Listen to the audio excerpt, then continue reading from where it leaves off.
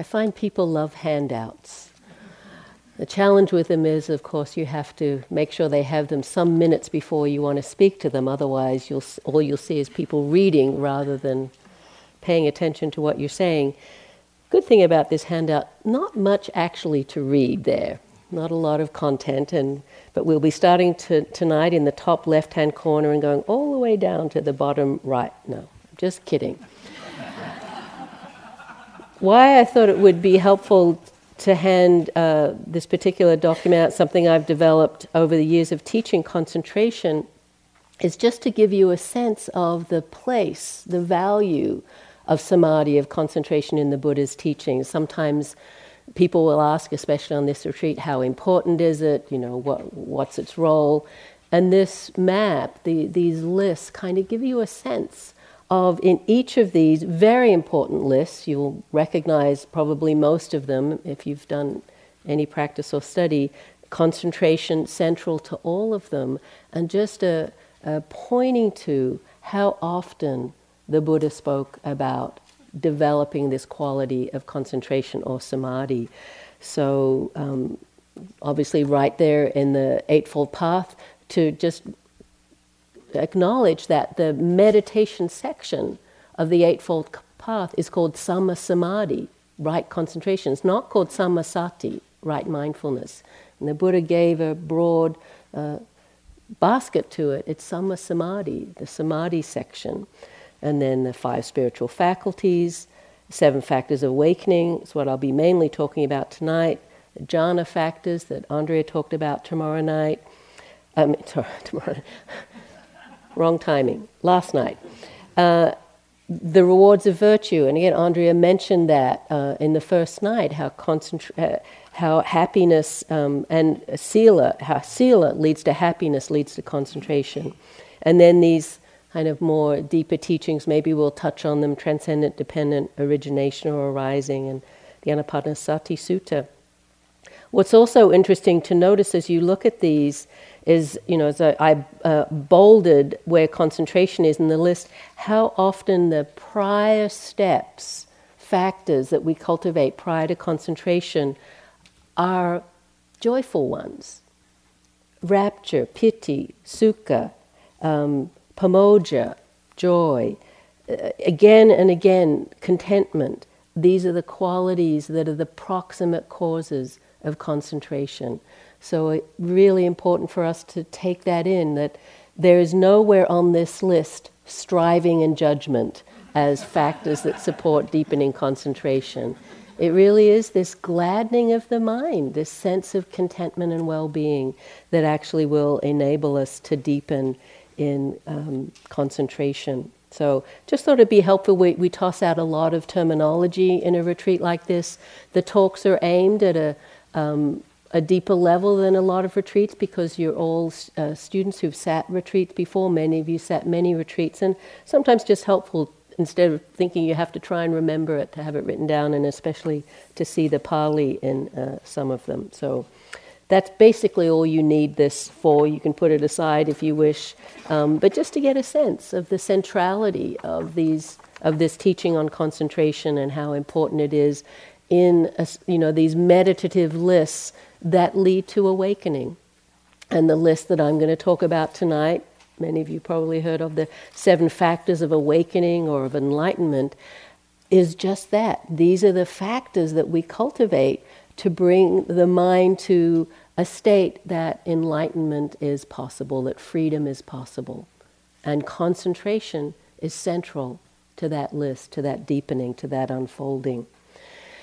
And even though I'm talking about it tonight and pointing to the concentration side of it, and we're in a concentration retreat, these factors get developed in any kind of meditation practice that we do. And it's just a matter of what we emphasize, what direction the practice goes. And in this retreat, focusing more on the concentration, but all of them are always important and always valuable. And I was motivated to reflect on these factors and do a talk on them from a retreat I did a number of years ago. I did a 6-week retreat at IMS, and I'd been doing quite a bit of jhana practice. Most of my retreats were about deepening concentration, but then, as is the intention in concentration practice, wanted to also turn that to insight. And so I determined that on this retreat I would do 2 weeks of basically anapanasati, like you're doing mindfulness of the breath, to deepen concentration, and then do a month of vipassana or insight practice. So my intention going in, that's what I did, 2 weeks of jhana, and I'd already done quite a bit of practice, so was able to deepen in concentration. And then came, the arbitrary day that I said I would switch. And I noticed a lot of resistance in the mind, because the seclusion and the pleasure that can come from the concentrated mind was very clear. I was appreciating it. And it felt like I'd been in this cozy, warm house and I was about to open a door and go out into a wild storm. It seemed like opening up to the sixth sense doors was going to just buffet me around. Of course, all projection. I had determined to do this, and one of the challenges of concentration practice, it is said that you can get kind of attached to it, and I noticed that happening. But if you're really doing it, I don't think that happens, because it's the natural progression, it's the natural place the practice goes. So I did open up my practice from just secluded on the breath to all six sense doors available. And instead of this kind of buffeting, kind of wild field of experience, what I found was the mind was very stable, very responsive, and able to actually be both steady yet alert. And the qualities of the concentrated mind were really actually just a great support for the practice of investigation and opening. So it was actually a good experience ultimately, and how often we can project about what the retreat is going to be or what a next experience is going to be. And believe me, we never know. But because of that, both my resistance to opening and then finding that the mind was actually in a good place, in a very balanced place to practice because of the concentration practice, I started to just very naturally explore the factors of awakening in a way I hadn't before. I'd always heard this list and they seemed a little kind of, elevated, or maybe, at some time I'd experienced them, or maybe just a little bit. But they were more accessible because the mind had been through this period of steadying and deepening. And so I really looked at each one and kind of in a very felt sense, how they manifested, what I knew about them from other teachings, from the texts, and really explored them. Because like anything, they're mental factors, but we can feel them very physically. So it was a very rich and interesting exploration. And the practice with the factors of awakening is to recognize them first, to strengthen them, to support them, to develop them, and then bring them into balance. And it's actually a beautiful place in practice when we have that kind of sense of them being alive and responsive in that way. And so, as I said, these are the factors that the Buddha said get developed necessarily in any meditation practice that's leading towards awakening. They have to be present in some degree of balance and depth. And as I said, for me, they seemed sometimes a little distant, but what I've learned is, I think Andrea said, I often say the Buddha was a great list maker or map maker.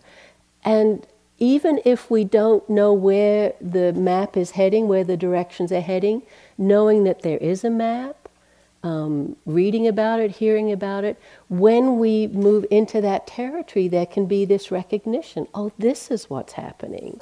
This is, reassuring. There can be a lot of confidence or trust that we're going in the right direction because we're kind of on the territory the map is exploring.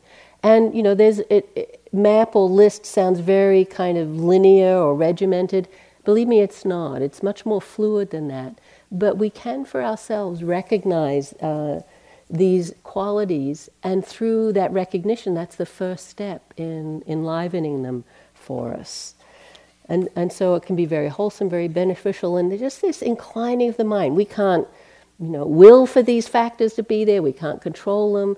But through recognizing when they are there, even in very subtle ways, and inclining the mind towards them, being open, receptive, curious, these factors really can deepen and be very supportive in our practice.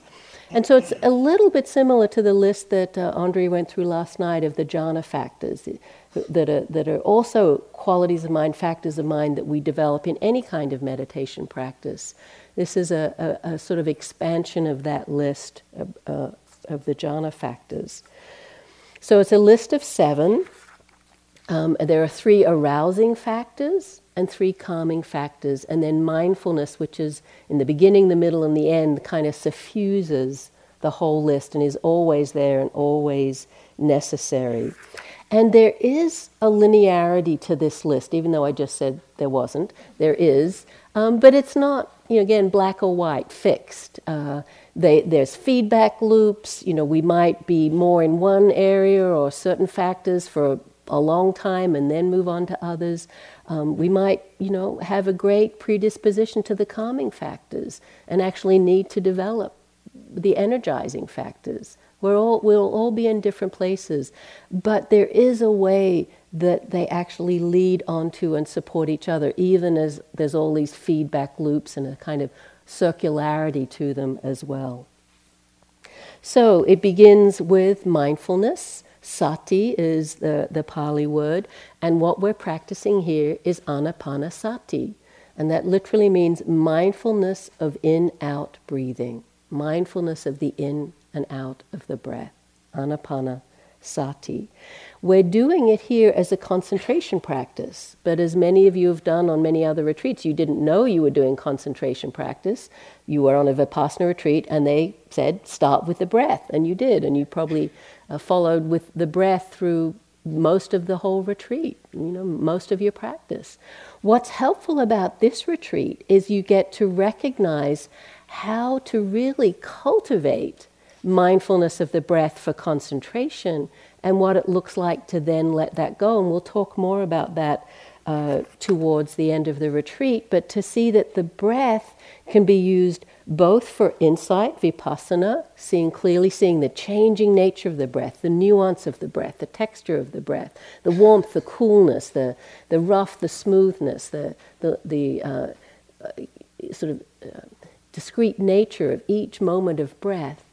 Or for concentration, we're more interested in the simplicity of the breath. You could even say the stillness in the breath, a kind of very simple view of breath. And again, we'll talk more about that as the retreat goes on. But this word sati, even though again it's one we use a lot, certainly mindfulness as a translation we use a lot, practicing mindfulness. Mindfulness is in right now, I'm sure you've noticed. We're ahead of the curve a little bit, or maybe behind the curve, I'm not sure where we are, but that's what we've been teaching and practicing all these years. But it's interesting, there can actually be quite a bit of dissension among traditions and among different teachers about what it actually means. Interesting I often ask people when we have a conversation about what do you think mindfulness is, and there's a lot we can learn about what mindfulness is. Could give a whole talk on that. But a simple definition is just present moment awareness. But what I think differs mindfulness from just the awareness a deer or a squirrel or a horse might have is there's a little bit of reflectiveness. We know we're being mindful. We know we're aware. And there's a kind of cultivation in that quality, that it's mindful for a purpose. It's cultivating that faculty of mind, and that's what really makes it mindfulness. And you can hear things like mindfulness is non-judgmental, it's kind of very neutral. Again, we could have a whole discussion about those qualities of mindfulness, but they're all helpful understandings about this faculty of mindfulness. And the Buddha said something like, he knows of no other factor as powerful as mindfulness for the cultivation of wholesome states of mind and the diminishing of unwholesome ones. Meaning mindfulness itself has the function And we know it's samasati, right mindfulness, wise mindfulness, when it's performing that function, where just this recognition, this clear recognition, actually decreases the hindrances and increases these wholesome qualities like the factors of awakening. That's part of the functioning of right mindfulness, that it does that. Ordinary everyday mindfulness of just sort of knowing what you're doing doesn't necessarily do that, but samasati does. And again, we could do a whole talk about this, but this is not, we're not focusing on mindfulness and its qualities. It's just here as a factor. And we're using mindfulness, again, this is, even though we call it a concentration retreat, we are using mindfulness to know the object, in this case, primarily the breath. So mindfulness allows us to see this object of the breath and to know it clearly.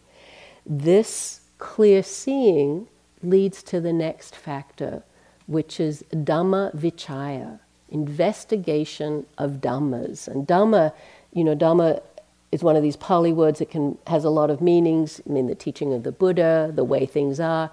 Here it basically means things. Dhammas are also things. So investigation of states or experiences or objects.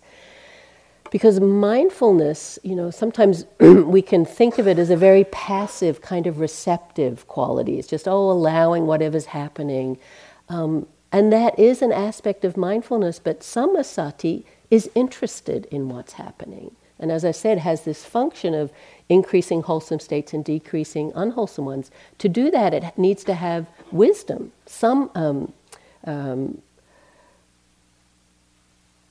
What's mindfulness wisdom? I'm losing it. Samasati, no. Mindfulness wisdom. Satipanya. Thank you, Al. It was right there, and I was getting confused with samasati. Many teachers don't talk about sati, mindfulness, without talking about satipanya, mindfulness wisdom. They go together.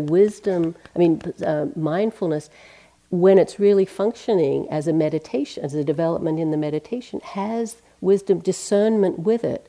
And that's how it's able to function in increasing the wholesome and decreasing the unwholesome. So this idea that mindfulness is just passive and we just sit there, I call that lump on a log meditation. It's not so helpful. Sometimes, can develop calm and acceptance, but Dhamma Vichaya is also important, this sense of meeting the object with curiosity. Often is translated as investigation, and I always felt that a little heavy-handed, like we had to get the scalpel out and dissect, or Sherlock Holmes with his magnifying glass, kind of really, trying to figure things out. Dhamma Vichaya can have a very light touch. Joseph translates it as interested attention. And I heard one teacher call it intimacy. And I really like that, because what it really means is getting really close to experience. And I think especially in our concentration practice, where we don't want to agitate the mind too much with figuring things out, that this term or translation of intimacy actually is really a good one. In the retreat that I mentioned, when I reflected on it, again, investigation felt too heavy-handed, and what I came up with myself was listening.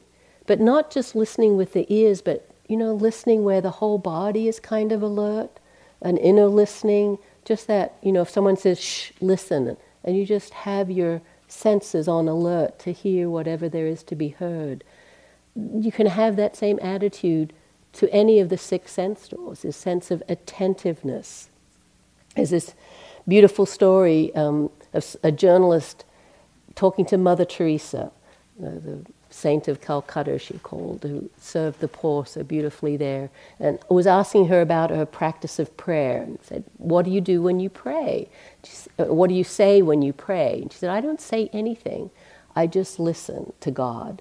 And this journalist says, well, what does God say to you? And she said, he doesn't say anything, he just listens. And if you can't understand that, I can't explain it to you.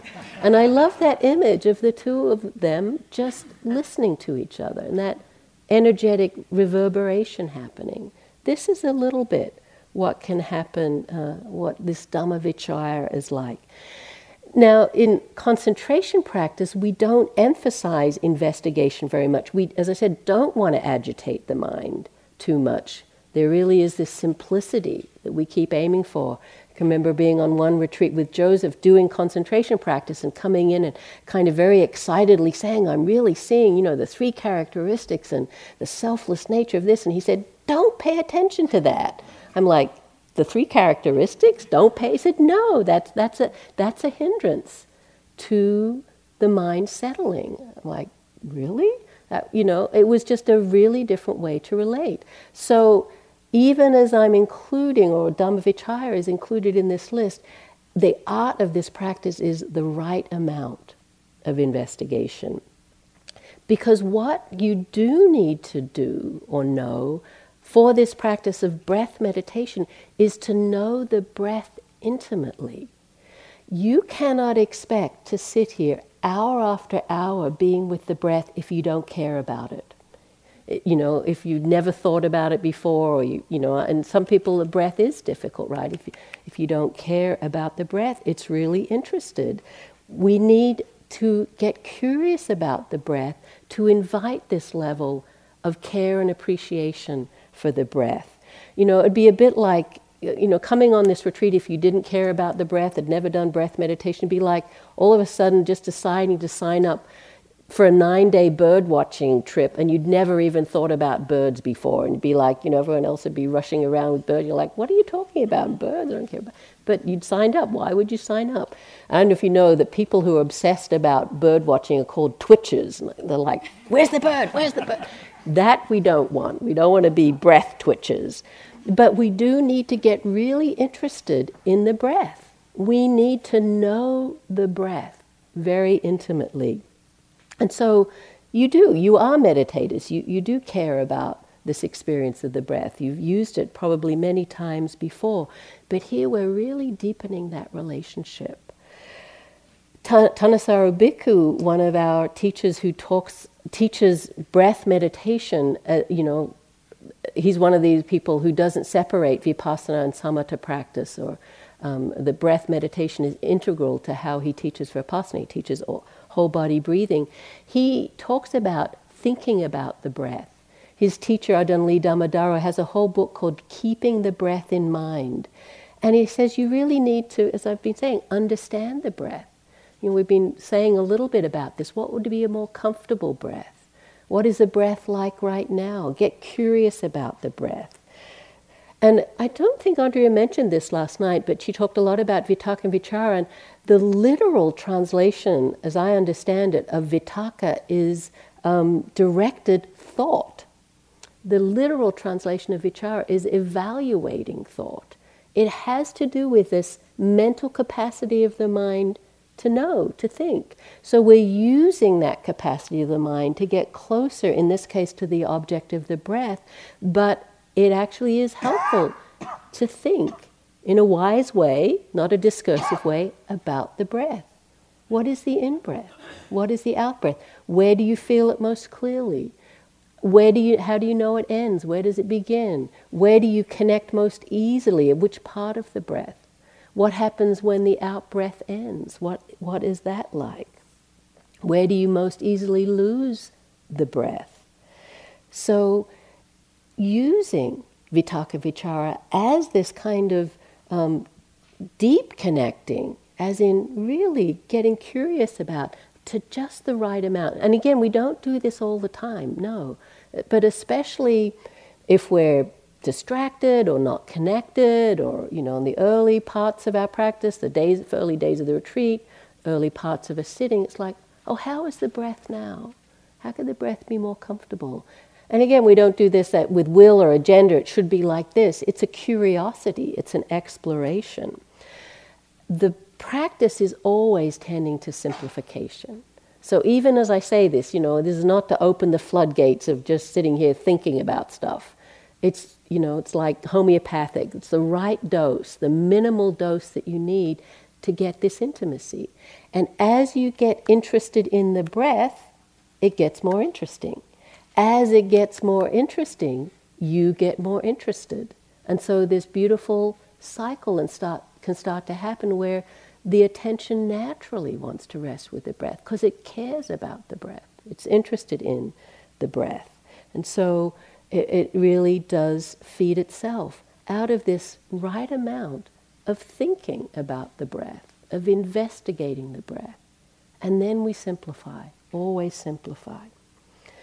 So as this feedback loop gets developed, the next factor in this list starts to more manifest, and that's virya, energy. Virya, energy. And you've probably already clearly seen it. This practice takes energy. I mean, from the outside, it looks like you're just kind of hanging around, right? Sitting, walking, wandering around, sitting still with the eyes closed.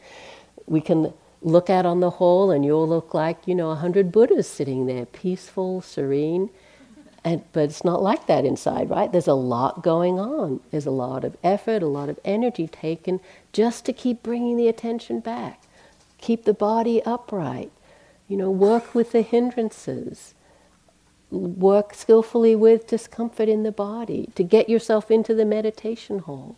It takes energy to do this practice.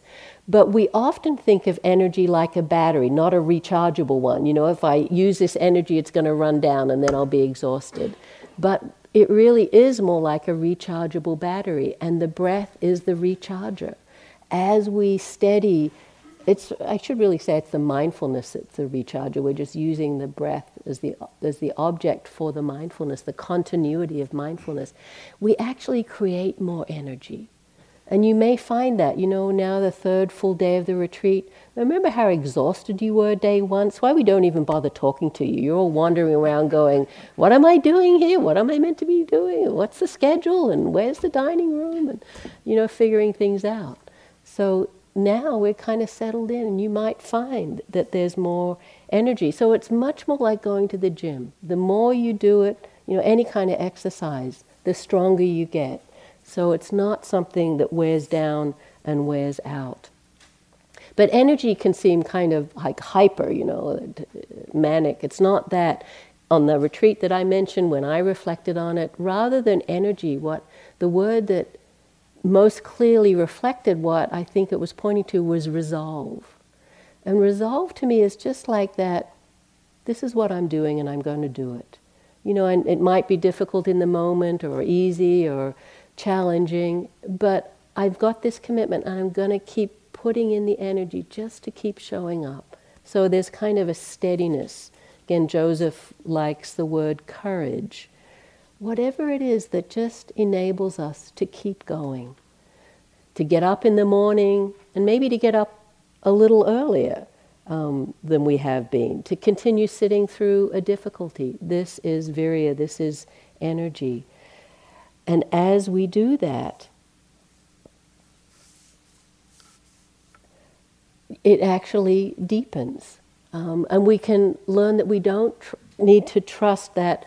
Some teachers call it idiot compassion, where your eyes pop open at 4 o'clock in the morning and you look at the clock and you go, I'm not getting up, it's too early, 4 o'clock, what do you mean? I need more sleep, I couldn't possibly get up now. Get up. See what that's. You can always take a nap later, no one's keeping track of you. Get up and see what that's like. Or, it comes towards the end of the day and you're like, oh, I got to go to bed. I always go to bed at X. Check it out. What is it like to, just do a little more walking? Come to the 9 o'clock sitting and see what it's like to practice metta and sweeten the mind and heart at that time of night. Don't assume the normal or the standard or what you always do. Virya is actually building on this retreat, so check it out. And then, as we keep showing up, keep steady with the resolve, keep kind of expanding our capacity for practice, kind of filling in the edges. We talk about being with the breath, you're being with the breath in the sitting, being in the breath with the walking. Well, how about, between the meditation hall and the dining room, or in the dining room, or in the shower? You kind of expand. And the momentum does build. Don't do it with any kind of ferocity if that's what it should look like. But to just keep being willing to show up in another place in another time that you hadn't perhaps yet shown up. As that momentum builds, the next quality that Andrea talked about last night of piti can develop. Piti, we usually translate it as rapture or rapt attention.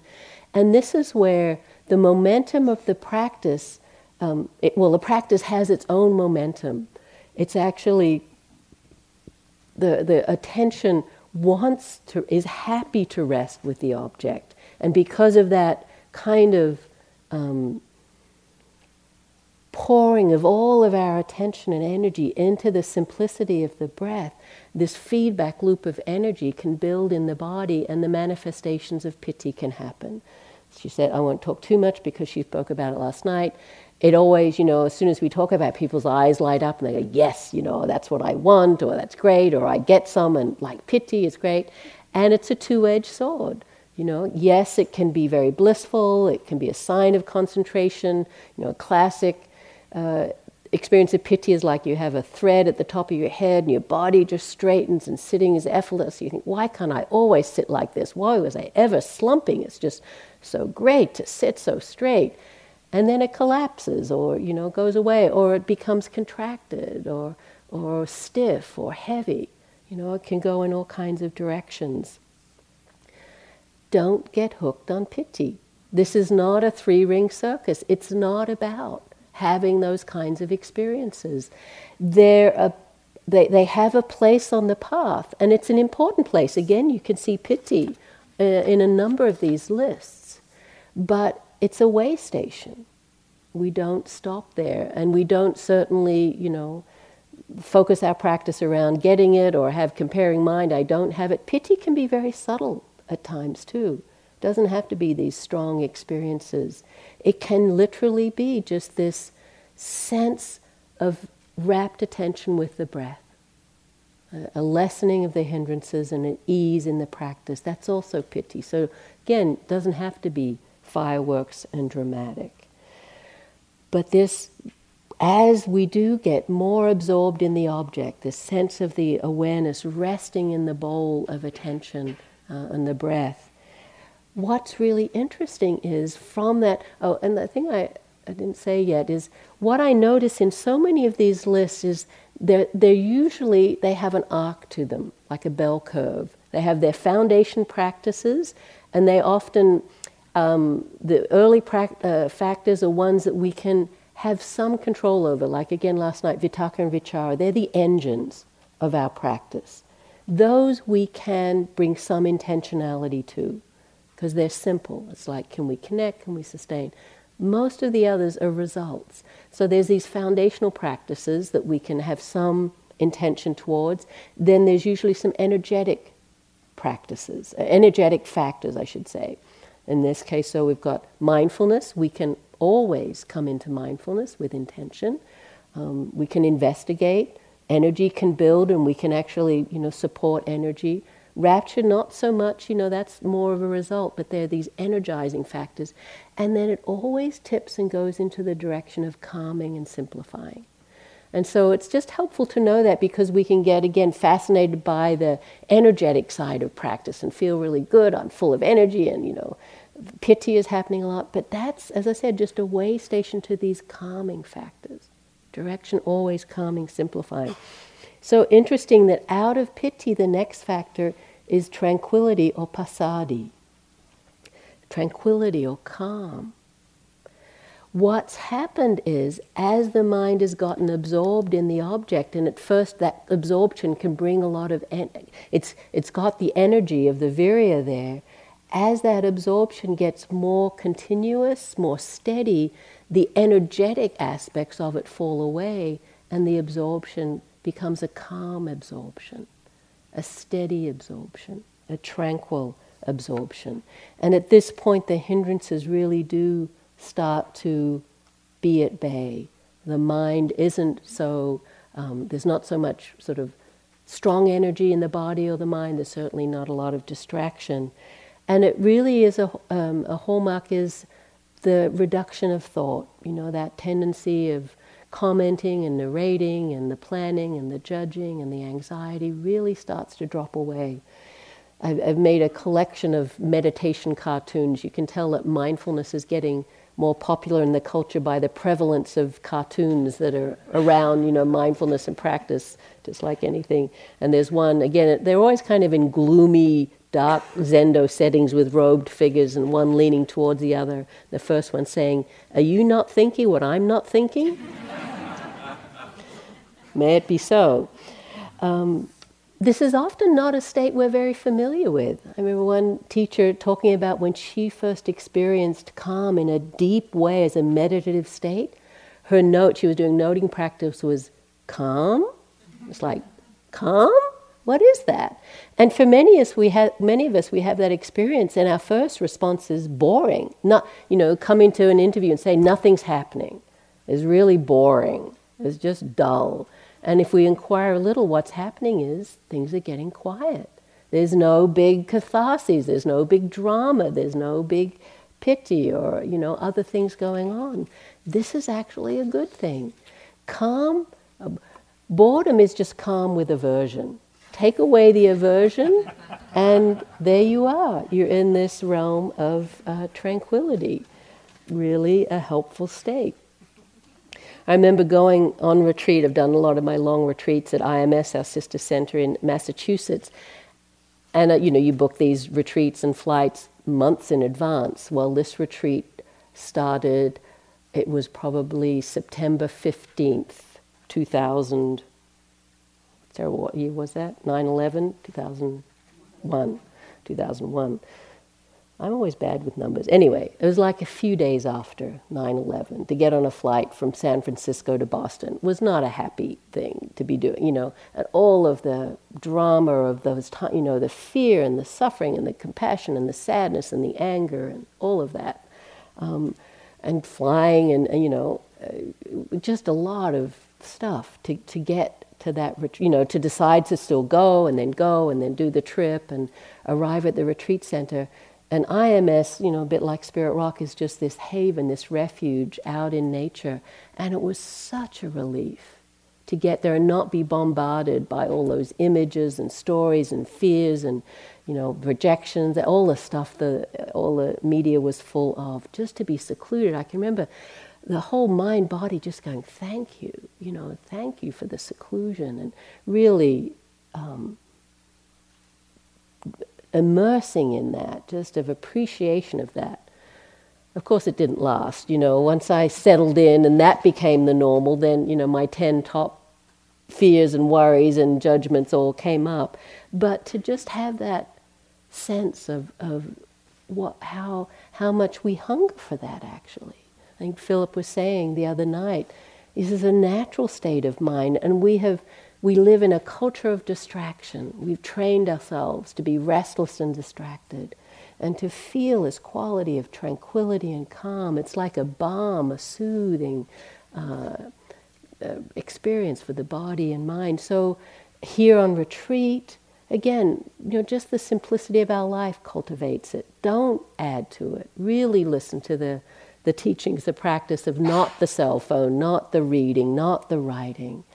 The simplicity really helps in our lives. It's why being out in nature is so helpful for this practice. The clarity and the simplicity of the trees and the animals. Really let that feed you. The whole Zen aesthetic is all about this quality of mind, this calmness, simplicity. Just tuning into that.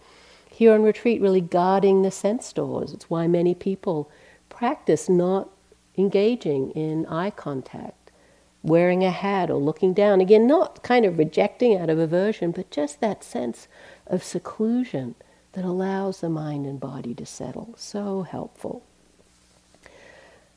And this is what develops.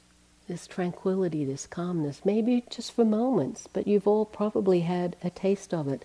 The stillness of the body really supports that. And again, we never say here, sit through pain. It's not about some kind of effort in that direction, but just inviting stillness, inviting relaxation. The Buddha says that a person who is at ease will be naturally concentrated. So it's just the way the practice heads. Then the next factor, out of the tranquility, the calm, this is the samatha meditation that we're doing, concentration, samadhi, naturally develops. Now again, to just clarify, talk more about samadhi, the definition in the suttas is the jhanas, but samadhi is also, you can define it as a jhanas, but it is a mental factor, even pre-jhana, that we can know and cultivate. I think Philip talked about access concentration or neighborhood concentration. It's called that because it's close to first jhana. It's in the neighborhood of first jhana. It has some of the qualities of first jhana, but not the full absorption. So it's a very helpful state. Here we're doing one-pointed concentration, a ekagata style of concentration, where we're just focusing on the breath. In our other kinds of retreats, vipassana kind of retreats, we're doing khanika samadhi often, which is moment-to-moment concentration, where the concentration is developed by the steadiness of attention, even as the objects are changing, even as we're open to the six sense doors. Khanika samadhi, the concentration can really deepen, can even go into what some teachers call vipassana jhanas, out of doing that kind of concentration. So it can get very concentrated from that. But what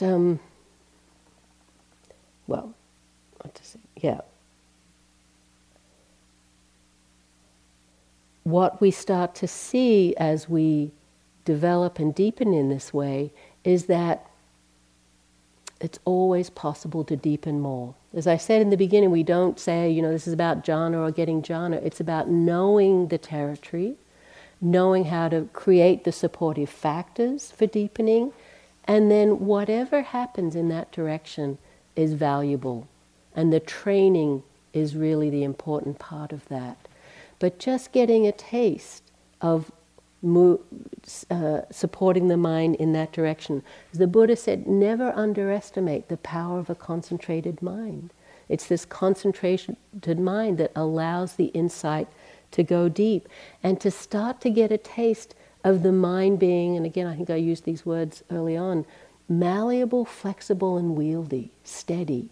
That the mind is actually, through this training, becomes our ally, becomes something that we can actually use in our practice, direct in our practice. Instead of, the chaotic mess it can sometimes seem, it's like, no, pay attention here and it does. Open to this experience and it does. And its direction is towards the wholesome. Even though concentration itself doesn't uproot the kilesas, doesn't rid us of the hindrances, it just temporarily suppresses them, keeps them at bay, that experience of knowing what the unhindered mind is like is so beneficial, so inspiring, so faith-producing that it's incredibly wholesome to concentrate and steady the mind. And so out of this concentrated mind, the next and last factor develops, which is equanimity, upekkha. And you might know it, name of one of the buildings, because it's also a Brahma Vihara.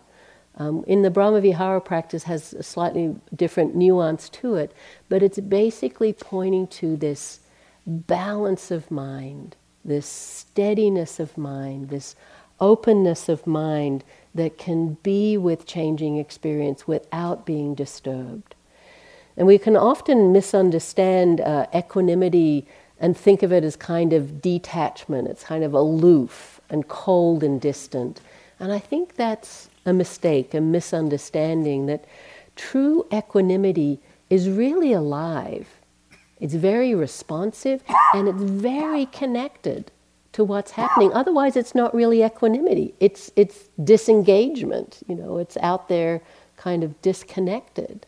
True equanimity is open to everything that's happening, the 10,000 joys and the 10,000 sorrows.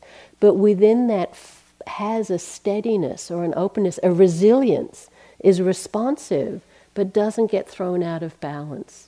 Or even more importantly, we do get thrown out of balance, but we know how to come back into balance. That's true equanimity. And as I said, it is a Brahma Vihara, just like we're doing metta here as a Brahma Vihara. equanimity, you can practice it and practice it to deep states of absorption and a real felt sense of this quality, this mental factor of equanimity. And when I did it in that way as an intensive practice day after day, could really feel a subtle shift. So when the mind was in balance and when it would move forward into, over-engagement or fixing, or when it would disengage and not be connected, and just that intuitive sense of what true equanimity is like. Very physical, really. It's a mental quality, but we can know it as a felt sense of just this, again, meeting the moment with this responsive resilience, balance of mind.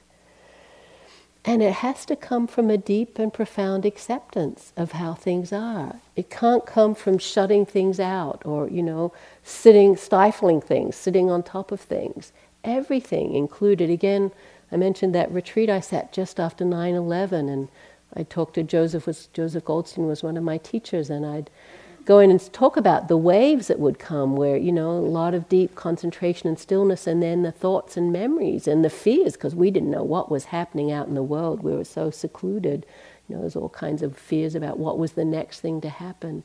And he would say things like, don't hold that at arm's length. Don't try to push that away. Let that in, because the mindfulness, the equanimity has to be strong enough to include that as well. Ajahn Amaro, some of you may know him. He was the abbot of Abhayagiri, a local monastery up north, and now is the abbot of Amaravati in England. There's a great practice he would teach, where he says something like, rest in the natural peace and ease that is the natural peace and ease of mind and body, and then just notice whatever comes to disturb that. So rest in the natural peace and ease, that's the equanimity. But then he would go on to say, and so while you're resting, play with that a little. If you find that you can rest in peace and ease, drop in something challenging, like work, or, Sister Mary, or whatever it might be that might be challenging for you, and just see how do the ripples affect that natural peace and ease, because it's not a natural peace and ease if it's so precious that it can't be open to what's happening in our lives and the world. And again, I don't mean by this we go out, thinking about things and bringing all that in, but just this, not separate aspect of our practice. And Ajahn Sumedho, Ajahn, who was the original abbot of Amaravati, his great practice, his great offering that so many of us have taken up, he would just say, it's like this. Anger is like this. Fear is like this. Metta is like this. And he'd say, you have to know anger to know non-anger. So you don't push anger away or fear away. You have to know it. This is that intimacy, Dhammavichaya I was talking about. To know the end of it, to know its opposite, to know non-anger. And then when something was happening, it's like this. Oh, fear is like this. Sadness is like this. Judging mind is like... There's this sort of equanimity in just being able to say that. There's this acceptance.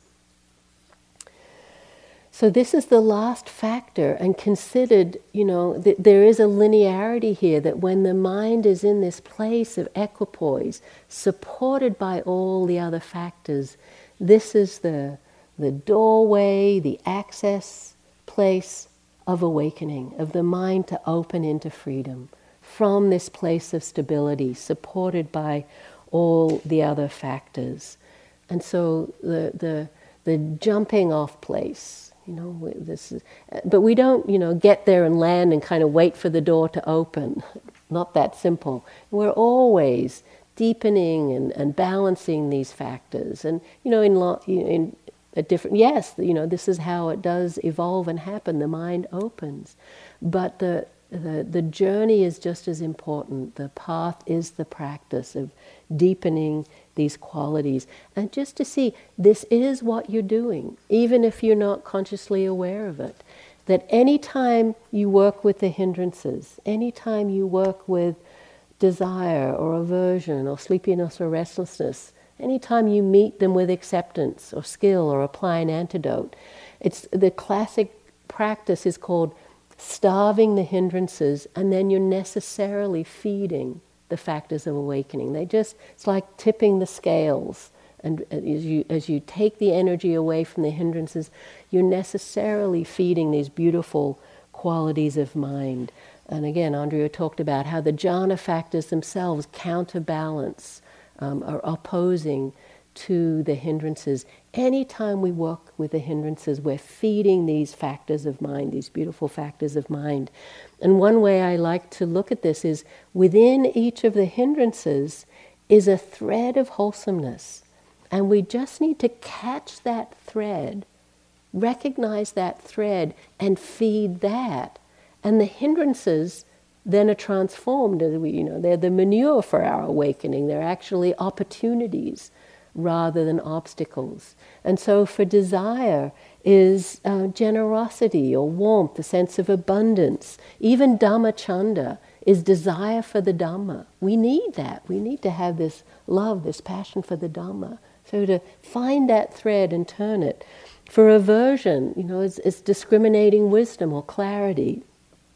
For sleepiness, if you just bring a little bit of energy into sleepiness, there's calm. One of the factors, tranquility, just needs a little bit of energy. Had one retreat where every day at 10:30, I was just out like a light. Those perpetual motion, it's a duck with, into the, that thing. You've all done it, right? Boing, boing. And I just realized I had to do something. Created more energy, more interest, sat up straighter, breathed a little more deeply. Those sittings became my best sittings. From being my worst sittings, they became my best sittings. Taking the sleepiness, working with it, with interest, a little more energy, and the clarity, the awakeness was there. Restlessness, can we take that energy and instead of dispersing it, feed it back in to presence, to the breath? And doubt, instead of letting it spin ourselves out, get really curious, get really interested. What is happening here? What's going on? So we're doing this all the time. And we need to know this. This is also Dhammavichaya for ourselves. What starves the hindrances, what feeds the factors of awakening. Slightly different for all of us. We're all working in different places in our practice, but we need to know for ourselves. There's no right and no wrong in this. There's just the exploration. The shorthand for the balancing of the factors is between the calming factors and the energetic factors. And that can be just something you can check in as you sit, Is there just the right level? Do I need to sit up a little straighter, get a little crisper about the breath? Or do I need to relax a little, soften, get more spacious around the breath? It can be really subtle adjustment, or actually you find you really need to make a shift there. So calm and energy, or concentration and interest. So the simplicity of just breath, breath, breath, but there's no real connection or interest. It's very rote. Do I need to get a little more curious about the breath? So we're always doing this. So again, knowing these maps, knowing these strategies, these skillful means, again, inclines the mind. Hopefully you'll recognize. Again, I am a bird watcher. I love watching birds, and I've gone to, I've lived now in 3 different continents, and each one, a new set of birds. And I remember being in India for the first time, grew up in Australia, and hearing, I'd never seen a woodpecker before, but somehow I read bird books, you read them, and I thought, that sounds like a sound a woodpecker might make. And so I looked, and there I saw my first woodpecker. And it's just that, reading the bird books, I'll sometimes, I've read them and you sort of have the image and you see a bird you've never seen before.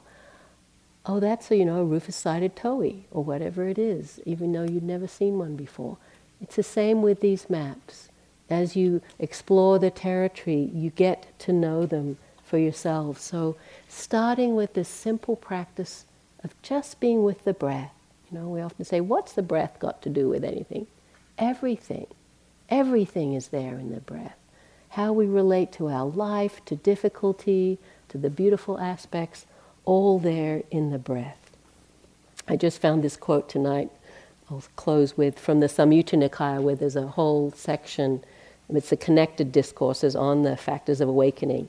Then a certain bhikkhu approached the Blessed One and said to him, "Venerable Sir, it is said, an unwise dolt. In what way, Venerable Sir, is one called an unwise dolt?" And there's often these kind of very pejorative words in the suttas. And the Buddha said, "Bhikkhus, it is because one has not developed and cultivated the 7 factors of enlightenment that one is called an unwise dolt." Venerable Sir, it is said, wise and alert. In what way, Venerable Sir, is one called wise and alert? And guess what he says? Venerable Sir, bhikkhus, it is because one has developed and cultivated the 7 factors of enlightenment that one is called wise and alert. This is where this practice heads. So we begin, this practice has doing in it. It's a conditioned practice. We construct it through creating these conditions of retreat, the instructions that we give. And I was talking to someone today, said it's like a house of cards, and you start and you kind of balance them together, and it's very precarious, and you only get a few up, and then it collapses. But you get a little better at it, right? You can build a bigger house of cards. You can get quite big. But a house of cards is a house of cards, a constructed thing. It will necessarily collapse. And I said the next level is, and I had to look it up, I didn't know what it was, it's called Jenga, I think, the wooden blocks where you build them up, and what you're doing is actually taking them away, right? That's a direction the practice goes. Taking away, simplifying, except it's a magic Jenga, because it doesn't collapse. It just disappears at some point. But we take away, so we construct, we build, but then we simplify. And that's the direction it goes. We let go of disturbance, and we find this deep stillness, deep simplicity, deep emptiness. That's the direction the practice goes, and that's where freedom is found. So let's just let the words settle into stillness.